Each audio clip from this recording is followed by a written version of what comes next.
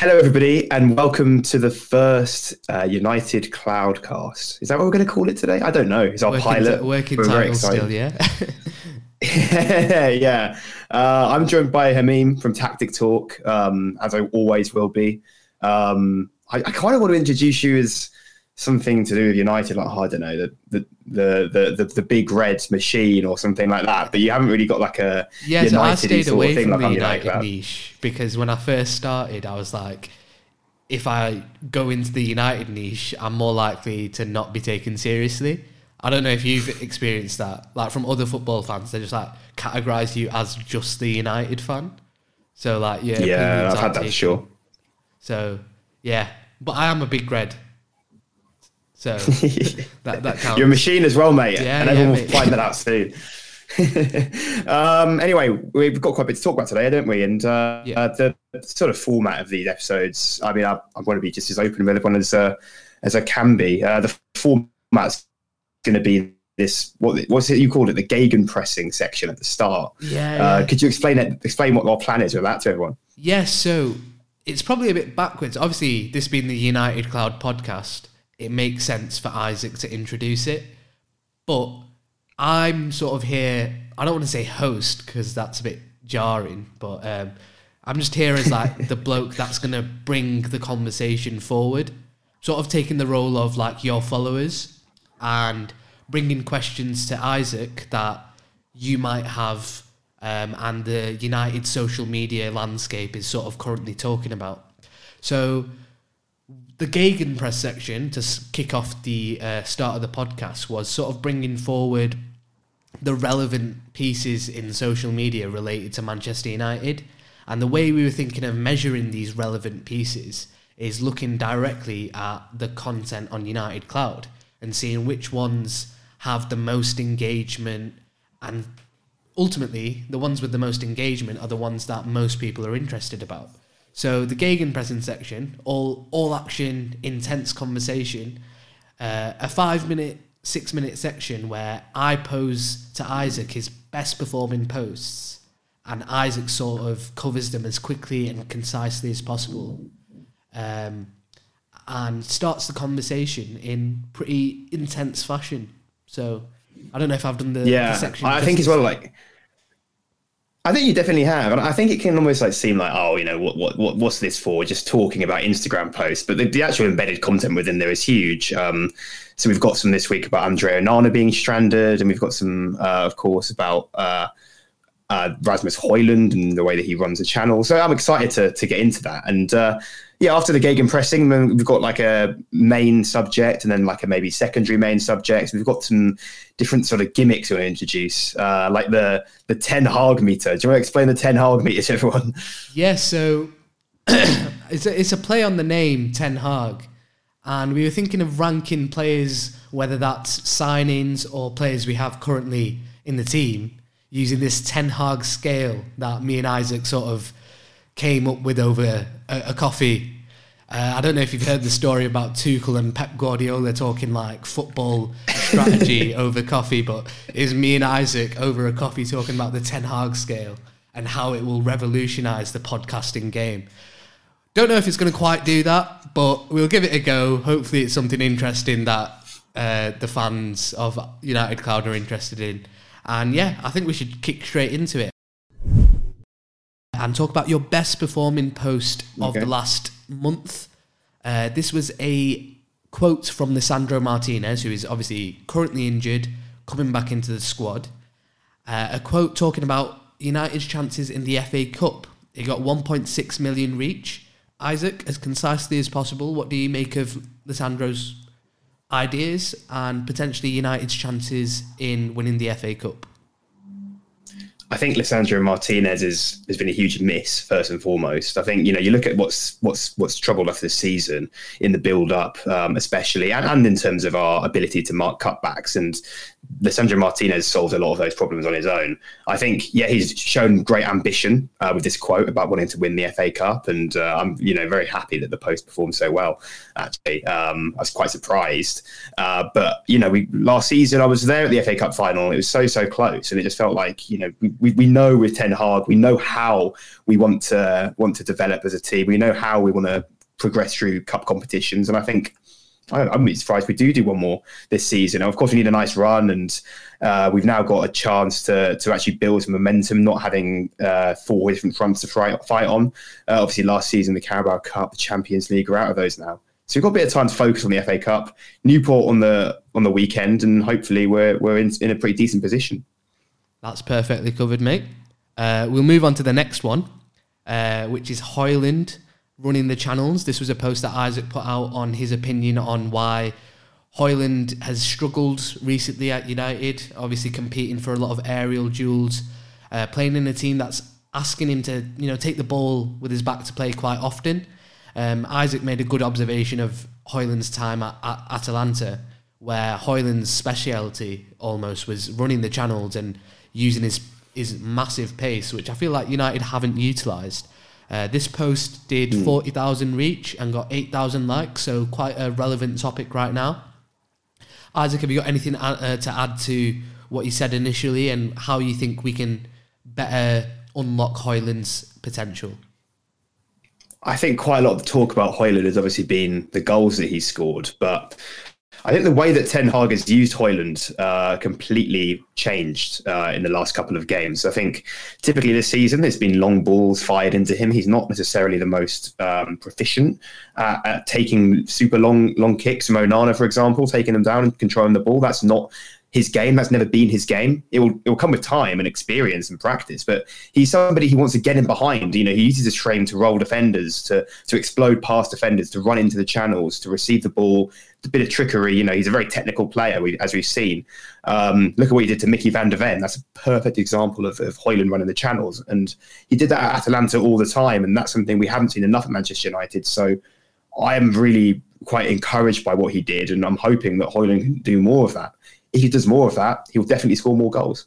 Just to touch on that, mate, we saw glimpses of his sort of his powerful running ability and running the channels ability in the Champions League. I'd argue them matches that we saw them in was very transition-based matches. There was a lot of transitions happening, and that's probably why we saw it. In the Premier League, however, we're coming up against a lot more compact teams and less space for Højlund to do that. How do we potentially get Højlund running the channels and using his pace in behind in matches where, it's not end-to-end transition football? I think United need to get much better at sort of creating a false transition, and the way that you do that is by moving the ball more quickly. Cutting a long story short.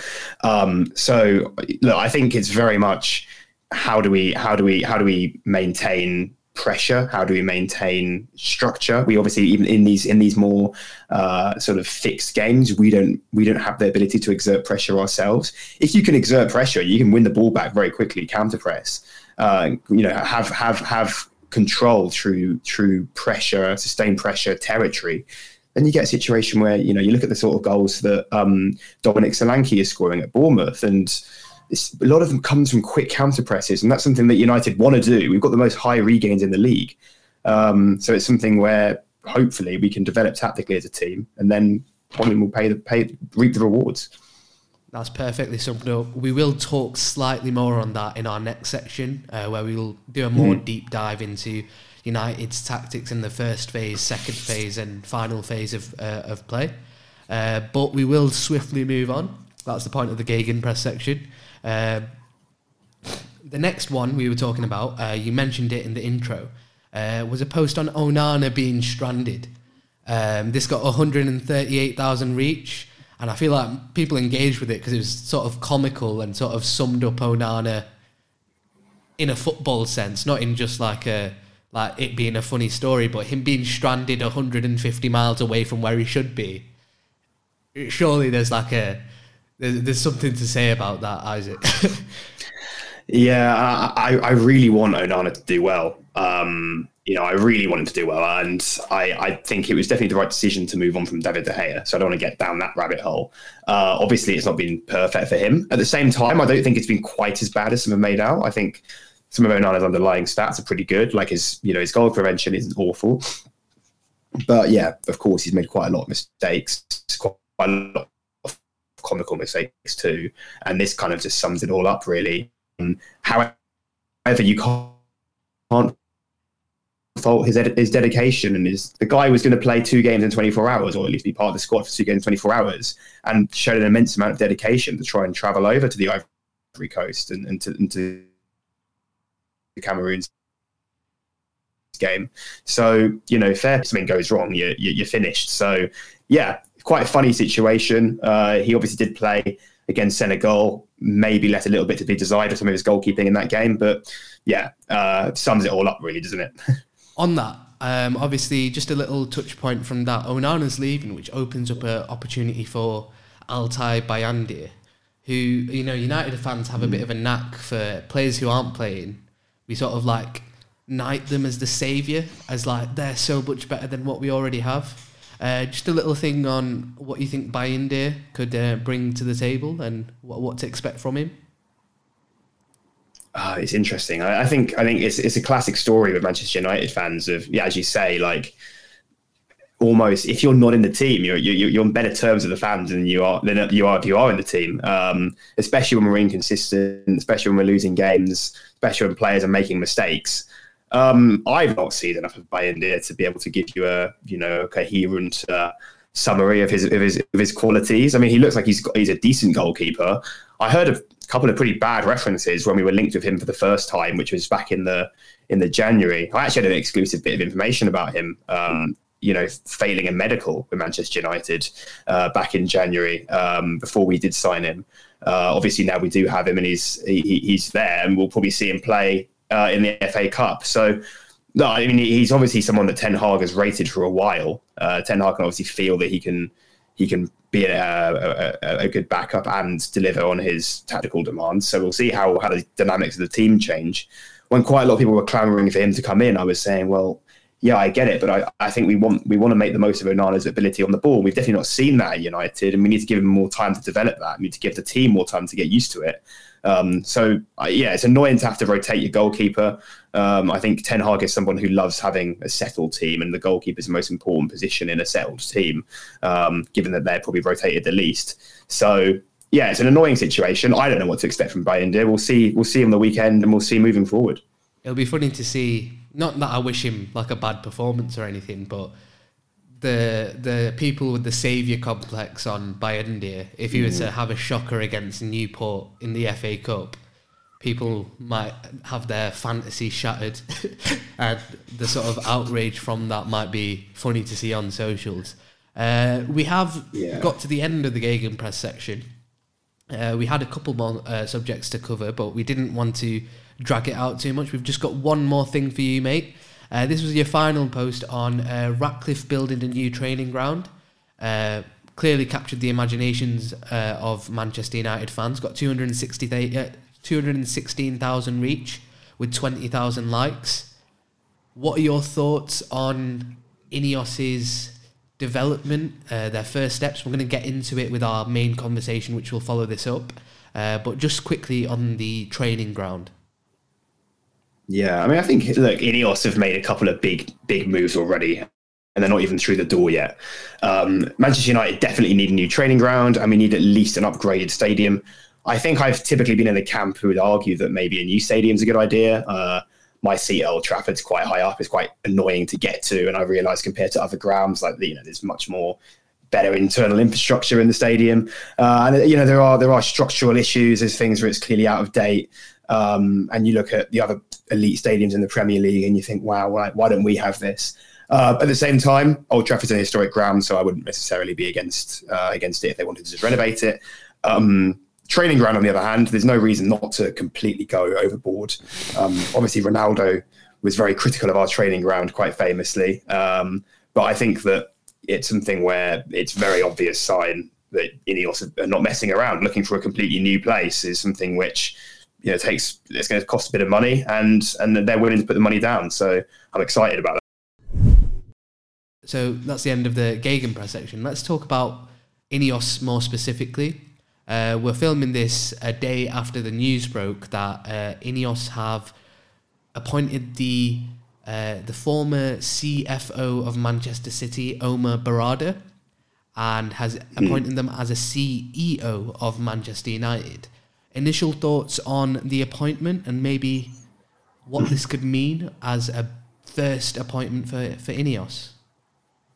Yeah, I mean, of course, it's important, to recognise the difference between normal. I had a couple of people attacking me on Twitter for saying CFO when I meant it in terms of the footballing business vernacular rather than typical business vernacular. Chief Football Operations Officer, he was, I think, his last role. He's also been the COO at City, at the City Group too. Worth considering, this is also for the entire City Group rather than just Manchester City. So it's a guy who's very senior, tipped to become the new director of football as well, or operation, whatever, football operation. I don't know what their titles are. I don't really care too much for the City Group's internal structure, although it might be something we look to steal some more things from. I think it's unbelievable. Manchester United taking somebody from Manchester City anyway is quite rare. I don't know if it's something which is more common in the business side, but I can't remember the last time I saw something like this on such a high level. I think people have got to remember there's people who are probably harbouring some concerns about, his affiliation with City, the fact he was there for, over a decade. He's somebody who clearly loved his time at Manchester City too. At the same time, it's very different on the business side. At the end of the day, we're getting a really good operator in, somebody who's worked very closely with elites in the game for the last 15, 20 years. It's a fantastic move, and it's a move of incredible it's a statement from Ineos, and I think there's not really much else they could have done appointments wise that would have made people look up from their screen almost. It's taking somebody from City, regardless of his experience and expertise, is an incredible step. See, I'm gonna play devil's advocate. Obviously, Isaac, you might know Isaac as forever the optimist. Isaac would claim he's a realist and not someone that's gonna, get really pessimistic about anything without it being rational. But I'm gonna play devil's advocate. You said that you didn't care about City's structure when referencing Berrarda. I, however, think there's quite a lot to look into in City's structure and Berrada's past experiences at City and how he moved through the ranks. He was actually a head of sponsorship at Barcelona from 2004 to 2011 and moved over to director of partnership and sales into Manchester City specifically in 2011. This is something that isn't necessarily football operations based. It was very much a commercial move. This is something that preempted where City was going, because in 2012 they hired Ferran Soriano, who was the vice CEO of Barcelona, as a CEO of Manchester City. And the reason I mention this is there's a lot of parallels to be drawn to Manchester United in that regard. Soriano came in a newly formed CEO role where City intentionally separated the commercial side of things with the football inside. Soriano taking over the commercial side, and Berrarda and some guy called Tom Glick taking over the commercial side of things. And that was how City Group developed. And it all culminated... Manchester City developed. And it all culminated when Soriano started to develop the City Group and acquire multiple clubs to the network. And I think that's where Berrarda, if you look at it with that context, Berrarda then became Senior VP Group Commercial Director. And I'm focusing on the word group there because this was the context of the City Group forming in the early 2010s. I'd argue that Berrada's experience was more commercial, with making sure there was a synergy between all of the clubs that City acquired and Manchester City's brand. And he clearly did a good job at that. He moved on to Chief Operating Officer, which again isn't something football orientated. So it was only 2020 when he became a CFO, Chief Operating Officer. And his prior 9 years experience was more City Group based and network team based, So I was, with that context in mind, how qualified is he to do this job specifically as a CEO of Manchester United? And also, like, are we actually expecting him to be football orientated or more leaning on his experience of establishing networks with Manchester City? Because I feel like that could be something that Ineos look to do in the future, and maybe that's something that Berrada's expertise is there for.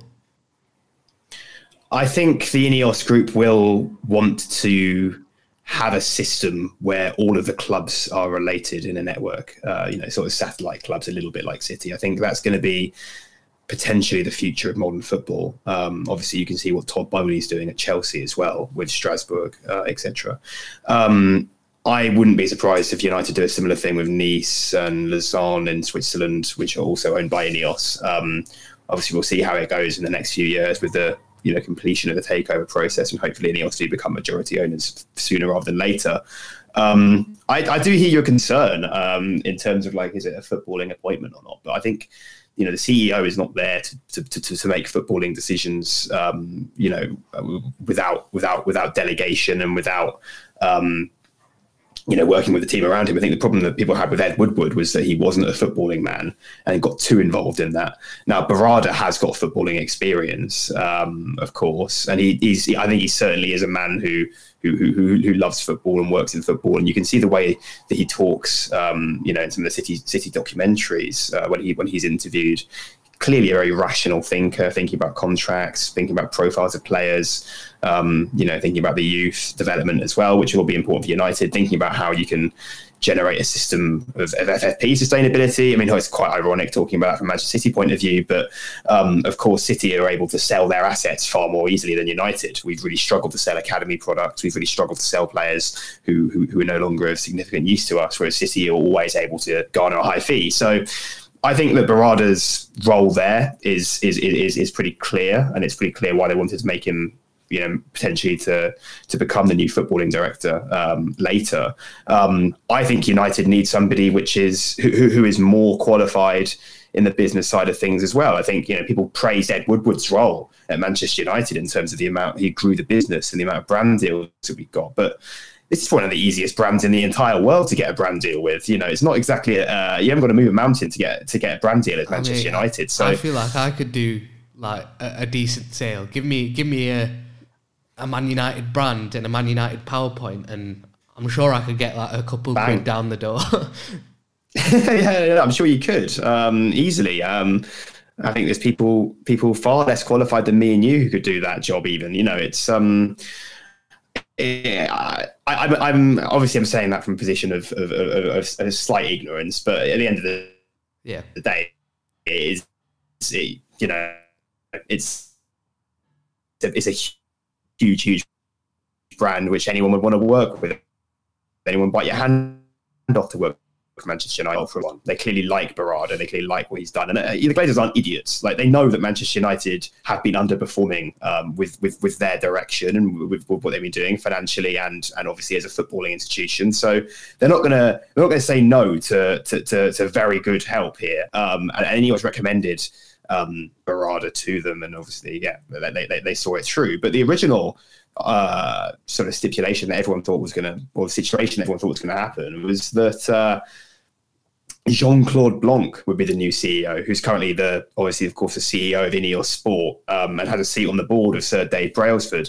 By not having Blanc as a CEO, but still having him involved as Ineos CEO and having a seat on the board, Ineos essentially get more influence over United because they've now got a CEO who they trust, who they've appointed, who they've identified, and they've obviously got Blanc on the board too. So, if anything, I think is a positive step in terms of how much control the Ineos have. So I quite like that part of it too. I just wanted to add on that. I get the concern. I just wanted to add on that quickly. Yeah, go on. I just noticed a parallel to City culminating their sort of band of Spanish executives in the early 2010s. They actually had cheeky, I don't know how to say his second name, Berrigistain, if you might have something like that. Yeah. They had him as a director, which was one level above Ferran Soriano. Soriano came in and he was very football orientated man, but his role was very much dependent on establishing that network of the City group and being an innovative force in that sort of endeavour. And Cheeky was above him and sort of oversaw that process. I'm seeing a parallel here with Blanc being the Ineos director. I'm not sure of his official title. And then maybe Berrada sort of replicating what Soriano did, making sure like the strategy of Manchester United is very consolidated, and also making sure that's transferable across a potential network. And then maybe the rumours of us potentially poaching Dan Ashworth, Paul Mitchell as well to join the team. It's starting to make sense that we're sort of almost ripping off what City did. You know, City looked at their most successful team in their era when they first changed ownership and thought, let's just copy them, copy their structure, even poach some of their best people. I feel like we're doing pretty much the exact same thing, which is ironic because we're doing it 12 years later, but like surely there's something to be said for that parallel there. No, I think that's a really good point. And I honestly, I think people need to probably wake up to the idea that Ineos probably will do this satellite club thing. I think what you say about Ashworth and Mitchell is true. And maybe there's a case where one of Ashworth and Mitchell has a role at Manchester United and the other one's got a role at Ineos or Ineos Sport, and that there's eventually a multi-club sort of system. I think the biggest advantage of a multi-club system from a tactical perspective at least is that you can loan players out to teams where you know exactly the style of play and the principles which a club uses. Perfect for development. You see so many of Manchester United's loans in the last 10, 15 years being for players going out to clubs where they just do not fit the tactical approach, and therefore we've not probably generated as much from our youth academy as we would have liked to have, because players haven't developed fully by the time we sold them, and players haven't been as useful for us, and we haven't had as many academy graduates who've gone through loan pathways. I think most of the players who have come through the academy have developed in the first team with the manager there at the time. Obviously, we've had conflicting styles of play anyway. So having an established sort of style of football, established way of doing business across multiple different clubs with these very capable executives working on that, it makes a lot of sense. And Berrada is somebody who knows how that works, as you say. And yeah, I wouldn't be surprised if that's exactly what we see with Ashworth and Mitchell, and it's quite an exciting prospect, really. At the same time, the purist in me, I'm not sure if I can really agree with the lack of competitive element of owning so many clubs. Like, what happens if you own a club in France, Nice, who are essentially a feeder club to United and are one of the best clubs in that country? What if you own clubs in Switzerland and in Brazil who are outstanding compared to the competition, but they're all feeding up to Manchester United? It only leads to more centralisation for the Premier League. And I don't want to get caught off on a tangent, but I don't know if that's necessarily the most fair idea, but I guess we're going to be the ones reaping the rewards anyway. Yeah, we threw ethics out the window after 18 years of Glazer ownership. We just want success now. Ethics can be a secondary... No, but I do understand what you mean. Like, the purist in me has concerns, but like you said, that's a whole different conversation.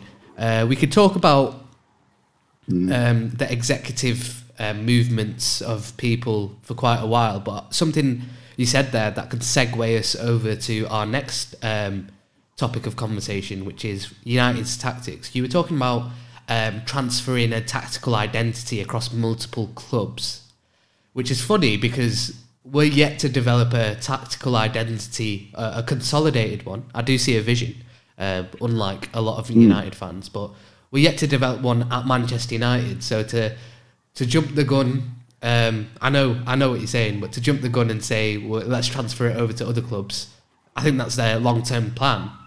But how do we better develop our own tactical identity before we move on to that sort of step with network clubs? What do you think Erik Ten Hag can do to better establish a tactical identity?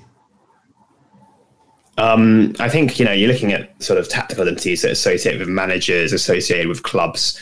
Manchester United have often been a club who do play transitional, end-to-end football, exciting football. That's the sort of way this club has scored so many of its iconic goals. They've been on transitions. And I think Ten Hag is someone who's undoubtedly proven this season that he is an arch pragmatist. He's not somebody who's going to sit down with a set of principles and demand that everyone adapts to those principles every single game. He is willing to compromise, but at the same time, I think some of his compromises have gone too far. Others of his compromises have led to more problems than they've actually created. Obviously, we've got a slightly incohesive build-up structure. I say slightly; it's been pretty bad for most of the season, where we've got 3 players in the first line and just 1 player in the second line, because he likes to have 6 across the front line to create overloads. But United haven't had a technical quality in that first and second line this season to be able to capitalize from anything on the final line. Be able to capitalize from the overloads. So we're in a situation where we've now got Martinez coming back, who's obviously technically very gifted. We've got Casemiro coming back, who gives more security on transition, so can allow you to be a bit more expansive. And maybe you look at a situation where the 3-1 build-up structure actually works just because of the individual brilliance, I should say, the tactical ability, the technical ability of these players. I just wanted to pick up something you said there about the 3-1 build-up structure. Are you saying that's intentional, or is it out of incompetence of the players, or like Ten Hag in establishing the 3-2 build-up structure?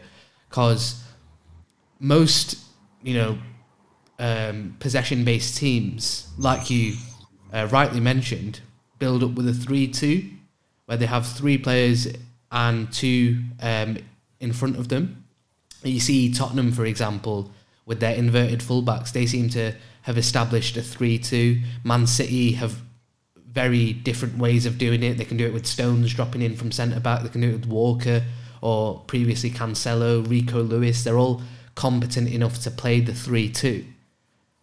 Why do you think, with all that background information of success, Ten Hag is still opting for the 3-1? Do you think it's intentional, or do you think it's because his players aren't doing his role? Like I would have thought that Ten Hag wants the 3-2, but you're saying that it's an intentional thing from Ten Hag to build up in a 3-1. Rationally, the only way that makes sense is that Ten Hag is doing a 3-1 because he wants that 6 across the final line, and that the only reason why I say that is because it's probably easier and safer to do a 3-2. Ten Hag obviously wants like really high regains. He wants to win the ball back quickly, and United actually have got pretty decent underlying stats in that regard. The problem is that with a 3, if you're losing the ball, you've got 6 across the front line. You'd obviously win it back more easily, but you're not backing up the press in the same way. I think we've seen a little bit with Diogo Dalot coming inside this season. You do have a fullback watching the sort of the half space in a deeper area for a counter attack and backing that up. But the fullbacks themselves haven't actually gone on and backed the press as I'd like to see them do. And I think that when you're using a 3-1 structure, it means obviously you can get, you lose a ball, you can get your 6 in the front line pressing more aggressively. And I try to look at it from a out of possession perspective, because in possession it just doesn't make any sense. Obviously we haven't got a technical enough midfielder to be able to do that one position. I mean, Mainoo's tried his best. Casemiro tried his best at the start of the season and probably got himself injured doing it. I would much rather see a 3-2, and I'd rather him switch into that. But I think he's like trying to. He's moving away from his principles so much. He's just trying to hold on to something. I don't know. It's a difficult one to rationalise. When you said Casemiro was trying to do it at the start of the season, I'd argue, like, when I was witnessing how open we were playing the 3-1 then, I was thinking it was out of incompetence, not because it was intentional. I was thinking that Lissandro and Luke Shaw were supposed to be taking turns of supporting Casemiro in the build-up to form the 3-2. But because we were still like ironing out how to play this way, they just weren't doing it at the right times. And I think we saw examples of Lissandro dropping into midfield to create that 3-2, or Luke Shaw doing the exact same thing. But I just didn't think we refined it well enough before all our players started getting injured. So when we were playing the 3-1, I was like, this is completely like dysfunctional. We're doing it because we're incompetent in doing what Ten Hag wants to do. But now we've been doing it for like since then, with Kobe Mainu, no one's even tried to take up that baton and become the 3-2 from defence. And it's like, is it intentional? And I don't know, I'm struggling with that, because it's like, I don't see a world where a 3-1 works in the Premier League. Interestingly, and obviously Ten Hag really wanted to sign Onana. If you have Onana splitting the centre-backs, if you then got a 3 and then you can push one of them up, so Martinez, for example, going up into the second line, we didn't see this enough, as you say, because Martinez got injured, and I think it's such a massive tactical loss, as was Casemiro, although he wasn't playing especially well when he got injured. I think if you have Onana stepping forward and you have Onana splitting the 2 in the first line, and then you can push Martinez up and you maintain that sort of 3-2 with Onana, and then you get 6 across the front line, I think that's what Ten Hag wants. We haven't had time to do that. He's had to be pragmatic. I think he's stuck to it out of, I know Martinez will come back, and when he is back, he's going to be the most important player of my team. And I know that next season I might be able to sign a better deputy for him, somebody other than Johnny Evans. No disrespect to Johnny Evans, who's been fantastic, but he's not got the same, technical ability and sort of physical ability as Martinez to do that. Just before you move on to that, just wanted to mention some stats that I picked out for Evans deputising Martinez, if I can find them. Just a second.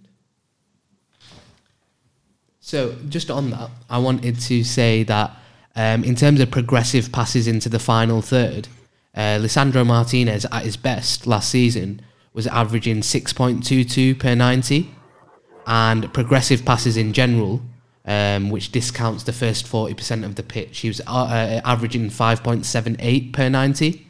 Johnny Evans, meanwhile, I think he's done a good job deputising, so far this season has been averaging 2.55 passes into the final third and 2.83 progressive passes, which are competent numbers, but almost half the numbers of Lisandro Martinez. So it's no surprise that our progression in the first phase of play hasn't been as perfect as possible. Just some stats to back up what you're saying there, Isaac. Yeah, very good, very good. I like the preparation. It's excellent stats. I came prepared. I love it. I think Evans, he obviously has done well, and came in as a 5th choice centre back, and probably wouldn't expect to play anywhere near this much. Obviously, Varane had a nice dynamic with Martinez, where Varane would often carry it and Martinez would pass it, and Lindelof did okay last season too, and even he's been injured lately. I think it's very much a case of, if Martinez ever gets injured again, we cannot allow the entire tactical system to fall apart. Look, it is. I guess you could argue, and I would probably be in the camp of saying, yes, it is incompetence if you are so reliant on one individual. At the same time, I think Lisandro Martinez is a player of, world-class ability who's got, very unique assets, and his ability in possession and his tactical sort of dexterity and flexibility in possession as well is something which is irreplaceable. And we have obviously struggled to replace it of any sort of competent means. It's certainly in terms of in possession this season, whilst, the guys who have played instead of him have been good. Even Luke Shaw was able to deputise for him, has the sort of range of passing that Martinez has. But he's been injured the whole time. And when he has been there, we've had to play him left back because, you need the creative quality. So it is all compromises. And I think the entire Ten Hag sort of spiral downhill has been just compromise upon compromise, and compromising upon the failed solutions of previous compromises. And it just comes to a situation where you're always trying to fix things. Now he's got his guys back. Now he's got his almost unicorn in possession in Lisandro Martinez back. I do think we'll see a big improvement from United. And it's not an ideal structure, but as I talked about, Onana coming more into prominence and Martinez being there, and even Mason Mount receiving on the half turn, we can't ignore that. There's so much better to come from this team. And obviously I'm not going to sack Ten Hag. I think you're probably saying, but I do think that with players back, we get a better tactical setup for sure. It's the first I've heard Lisandro Martinez being called a unicorn. I mean, the Stretford end tends to chant the butcher but the unicorn might not roll off the tongue just as well. The unicorn of Buenos Aires. Yeah. So, moving the conversation further up the pitch, we're going to talk about the second phase of possession, which we sort of talked about, but more in detail with the midfield, and then finish it off with the final phase. I wanted to, first of all, bring to you like an ideal proposition of what I thought Ten Hag was trying to do with the midfield, based off his summer signings. And I still think he might be trying to do this. And then I want you to make your thoughts on it, your comments, your observations, and whether I'm completely wrong in your opinion, or whether you could see this happening in the future. So I think we saw this at the start of the season. Obviously, we signed Mason Mount in midfield.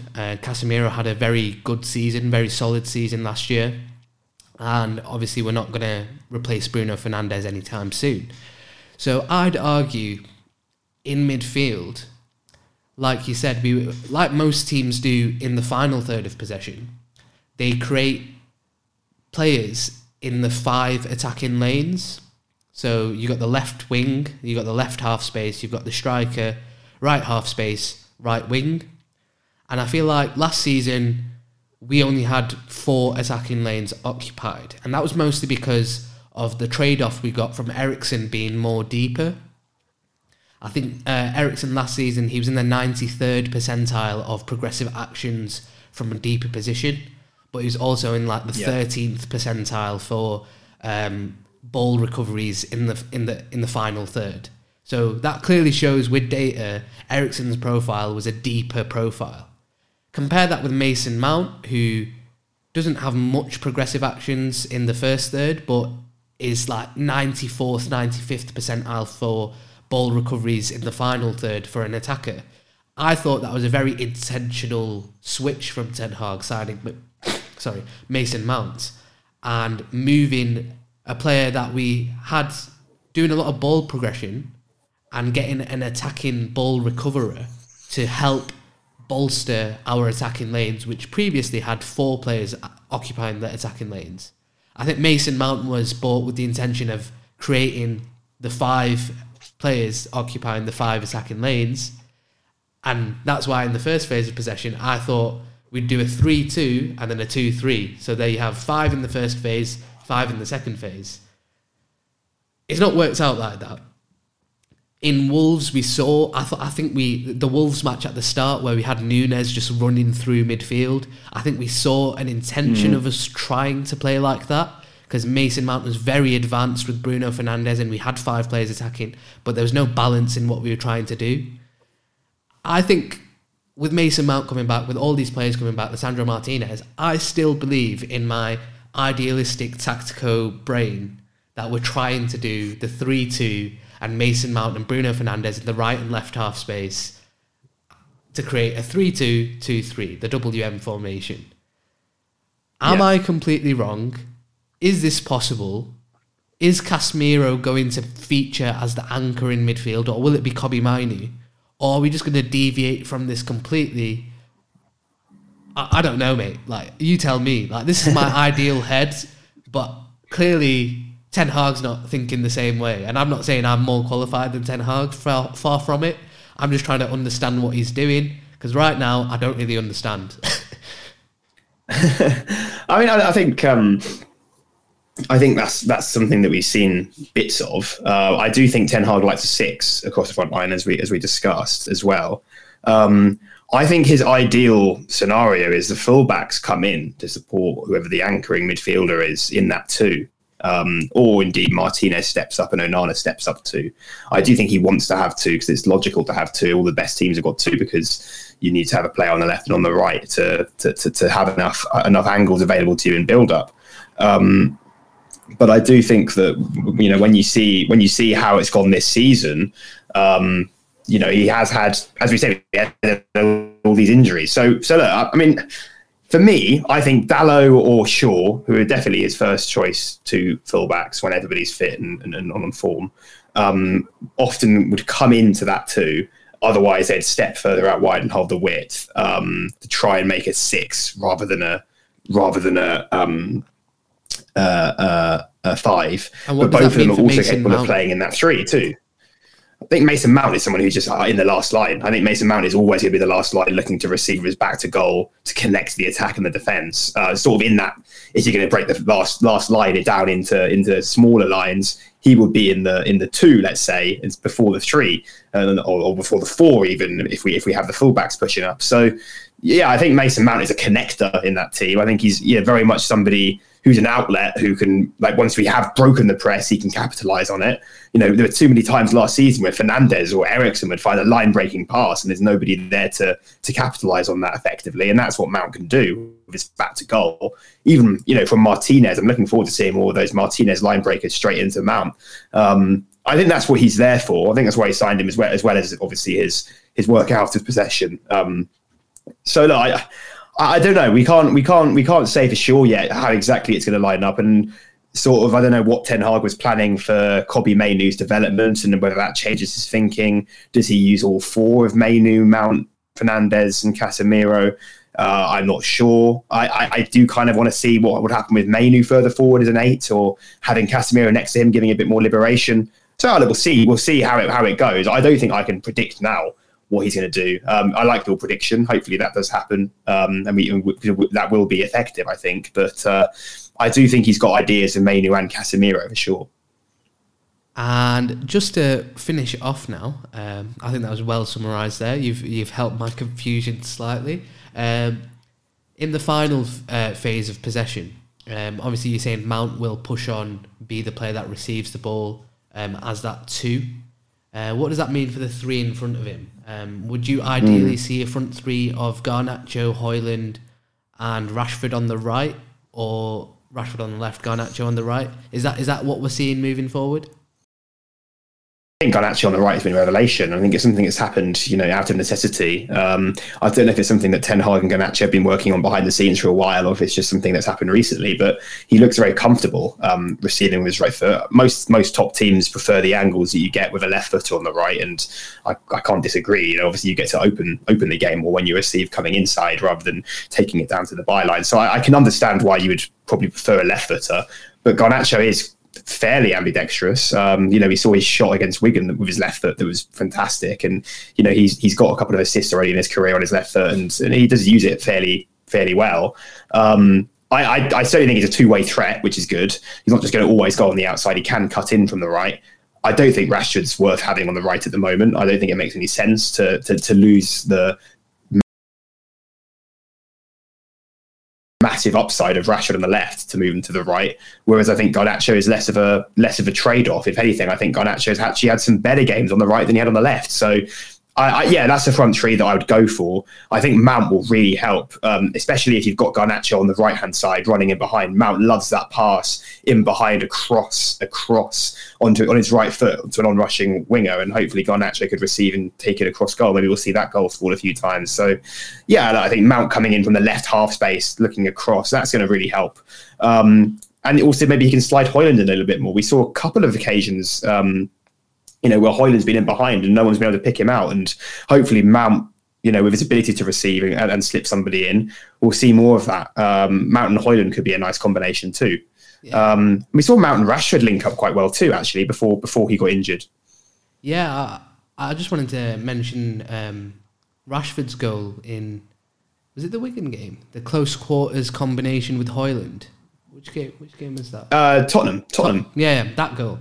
That was interesting because I think the more of that we see, if we add Mason Mount into the mix, if we can develop that close quarter combination in the final third, that might be something that really progresses our game when we have our ideal build-up structure from first phase all the way to the final phase, because we need to be better at working within that structure and working in tight spaces. Not every match has to be a transition match for our players to be effective, in my opinion. So I think you wrapped that up perfectly, mate. I've just got one final question for you to wrap up the podcast and wrap up the conversation about tactics and our build-up. If for the rest of the season we have no injuries, how do you want Ten Hag to set up Manchester United in this, whether it's a 3-1-6 or a 3-2-2-3? Which players occupy which positions? How would you do it? Just to wrap up this segment. Onana, Dalot, Shaw, Martinez, and then Varane. Although I do think Maguire's been great. I think we've seen Martinez and Varane work better as a tried and tested partnership, and I think they've got some synergy with each other. So I'm throw that away. Then I'm not so sure in the midfield. I think it depends on how he does approach the build up.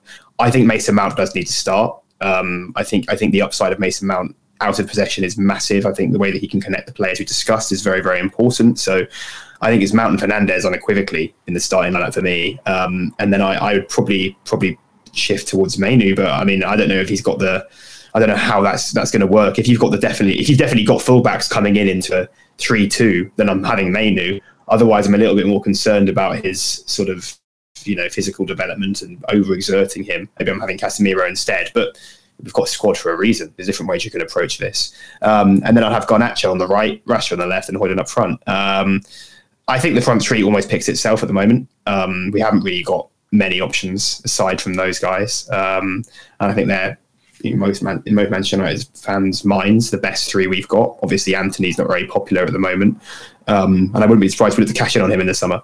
So yeah, that's my sort of view. One thing we didn't get to talk about today, we didn't get to talk about the metric through which we'd like to sort of look at footballers, the physical, tactical, technical sort of slant on things. So we can start that in our next episode for sure. But on that topic, I think that the technical and tactical level of the guys coming back is so high that it can completely change the picture. And I think we have been quite positive today. It's been quite a positive episode. You wouldn't think Manchester United had lost more games than they'd won if you listened to this. But I do think that there are better things to come. And maybe we're delusional, maybe we're living in our own little worlds. But I do think there's something of a vision, as you said, even if it's not a masterpiece or a final plan. I can kind of see what Ten Hag's trying to do here. See, whether you think we're optimists or pessimists, we're forever trying to rationalise what Ten Hag is up to. And I think that's the best way to put it. I mean, people are probably going to listen to it and be like, these guys are tapped, deluded. But, the best way forward is to rationalise what we're seeing. And I think there is a lot of rational observations to look at. So, yeah, Isaac, I think for a first episode, there's a lot of conversation threads that we could have talked about for about an hour each conversation thread, but I think we covered all bases. And yeah, well, how do you think that went? I think that was great. I think everybody will enjoy it. I do think we've got a lot we can add. We've got a lot of different ways we can make it flow better, and I think as a pilot, it's fantastic. So yeah, I'm happy with that, big time. This is still on record, I think, isn't it? Which is fine by me. If everyone wants to listen to our little debrief, I don't know, but I think I'm excited to see where this goes, mate. Very good.